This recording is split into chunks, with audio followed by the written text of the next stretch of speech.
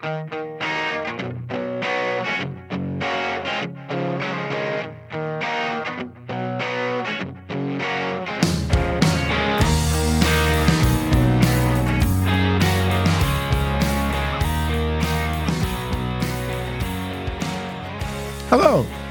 Welcome to Warhorn Media's podcast of Out of Our Minds blog posts. This is episode 85, and it's titled Russian Peasants and American Marines. It's by Tim Bailey. I'm also your reader.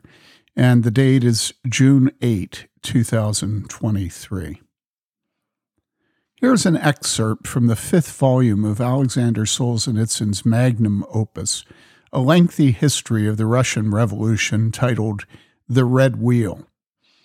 Note the revolutionaries' utter disdain for the peasants, and thus the soldiers they were depending upon to keep fighting in their defense during World War I. Then, too, remember Stalin's slaughter of the kulaks years later.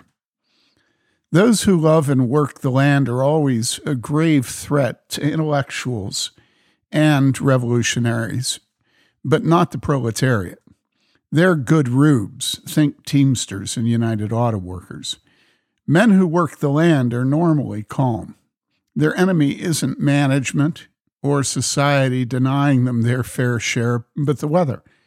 And what are they going to do about that but read the Farmer's Almanac and pray? Moving back to a university community years ago after a decade serving farmers, the pride of the university was astounding. Thinking about it, I concluded academics not being subject to weather as farmers are had a good bit to do with it. Also, as I read, I thought of my own Scot-Irish heritage chronicled in Jim Webb's book called Born Fighting: How the Scots-Irish Shaped America, and then, too, the splendid biography of Bob Childress, pastor to the people of the Blue Ridge Mountains, titled The Man Who Moved the Mountain. And there are links to both these books where you can get them on Amazon in the actual post. America's masters of the universe in big tech, big media, the courts, universities, government, and the chattering classes along the eastern and western seaboard absolutely hate Trump. But don't take your eyes off the ball. Much more intensely, they hate the peasants who put Trump in office. They hate the Marines. It infuriates them that they have to depend upon grunts to fight their never-ending globalist wars. It infuriates them that the peasants all have guns and know how to use them. Note Solzhenitsyn's comment here about guns.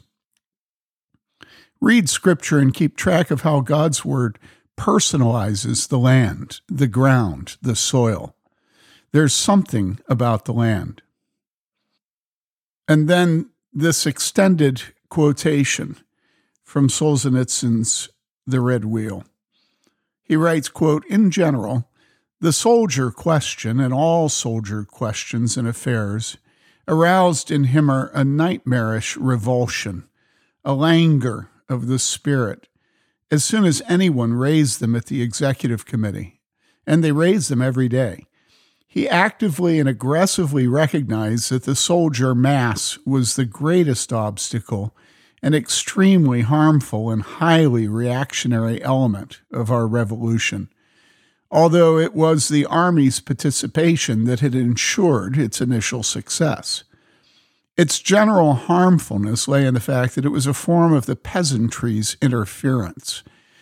Its illegitimate, deeply harmful penetration into the depths of the revolutionary process, which ought to have belonged to the proletariat alone. Although the peasantry did represent the majority of the population, unfortunately, but greedy for land alone, directing all its thoughts to boosting only its own trough, the peasantry had every opportunity to sleep through the revolution's main drama and not get in anyone's way. After making little noise in its remoteness, setting fire to a certain number of neighboring estates and ransacking landowner property, the peasantry would get its desired scraps of land and would settle down to its idiotism of rural life. But because there was a war going on and the peasantry was wearing gray greatcoats, it was standing right here over the very cradle of the revolution, close by, a distressing mass, and all with rifles. It was easier to talk to them about an offensive than about a peace.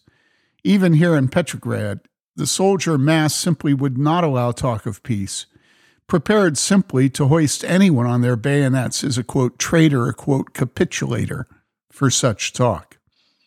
There was good reason to despise this soldiery as he watched gloomily while these ignorant men in gray greatcoats filled the Duma halls, drowning out the progressive proletarians. And here the appeal had to be written so as not to frighten or repel all this soldiery. This is how things went yesterday afternoon. Himmer was agonizing over his text when he was sent a prepared text from Gorky, and there was absolutely not a single quiet corner in the entire Tauride palace where he could perch and work. A paradoxical thought occurred to him.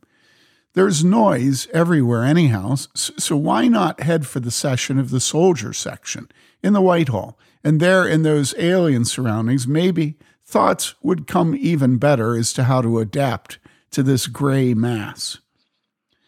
But the session, scheduled for 2 o'clock, was late as always. They hadn't come to order, although the chairs were all filled, some dozing, some walking around, some smoking, some rallying in groups. A slumbering mass. It was easy to imagine what foolish words were being spoken among them, and how bewildered they were by the situation.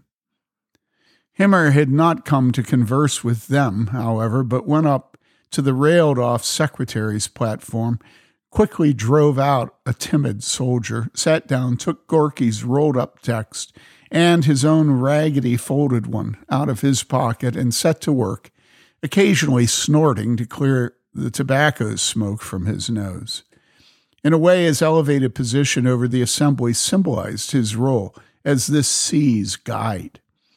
He started reading, and Gorky's magnificent, eloquent words simply rolled like ocean waves. But it was evident right away that this superlative appeal wouldn't do, that it was entirely on the plane of world, cultural perspectives. Insertions? Emendations? No, there was no way to save this. So he had to continue preparing this major maneuver on his own scraps of paper. Meanwhile, the soldier section assembly had begun, but for a long time Himmer didn't hear it, not even the gavel of the chairman, Ensign Uthoff, above him, or the report by Skobelev about his trip to Helsingfors and what was there. Nothing special. Hadn't much more blood been shed in the French Revolution. Then they spent a long time choosing their executive commissions, already more than 80 people, the asses, including lots of ensign sergeants and even clerks. When the debates began and Himmer started listening, he was amazed yet again at the soldiers' idiocy. They couldn't rise to a single major political question and kept going on about their civil rights. Why did they need them? The beast had woken, indeed. And in hysterics painted the hardships of the soldier's life, and all in turn saying the same thing while the chairman ensign kept spurring them on, and they got so worked up that they demanded abolishing every kind of officer there was. Right then, even Himmer, though disinterested, understood that this was foolishness, and out of loyalty to the government, the executive committee could not agree. All this sitting around here yesterday had only convinced Himmer just how hopeless it was to try to find not just a common language with the soldiers, but even a few expressions their minds could grasp. Unquote. That's the extended summary by Alexander Solzhenitsyn of one of the Russian revolutionaries' disdain and disgust at the soldiers, the peasantry. Anyhow, it's from Alexander Solzhenitsyn's volume that's part of The Red Wheel. This particular volume is titled March 1917. It's published by the Center for Ethics and Culture, Solzhenitsyn series, University of Notre Dame Press. Thank you for listening. Do us a favor and support this and other Warhorn podcasts by doing two things. First, tell your friends they can subscribe to audio recordings of Warhorn posts. And second, support our teachings by clicking on the Patreon link at our warhornmedia.com homepage.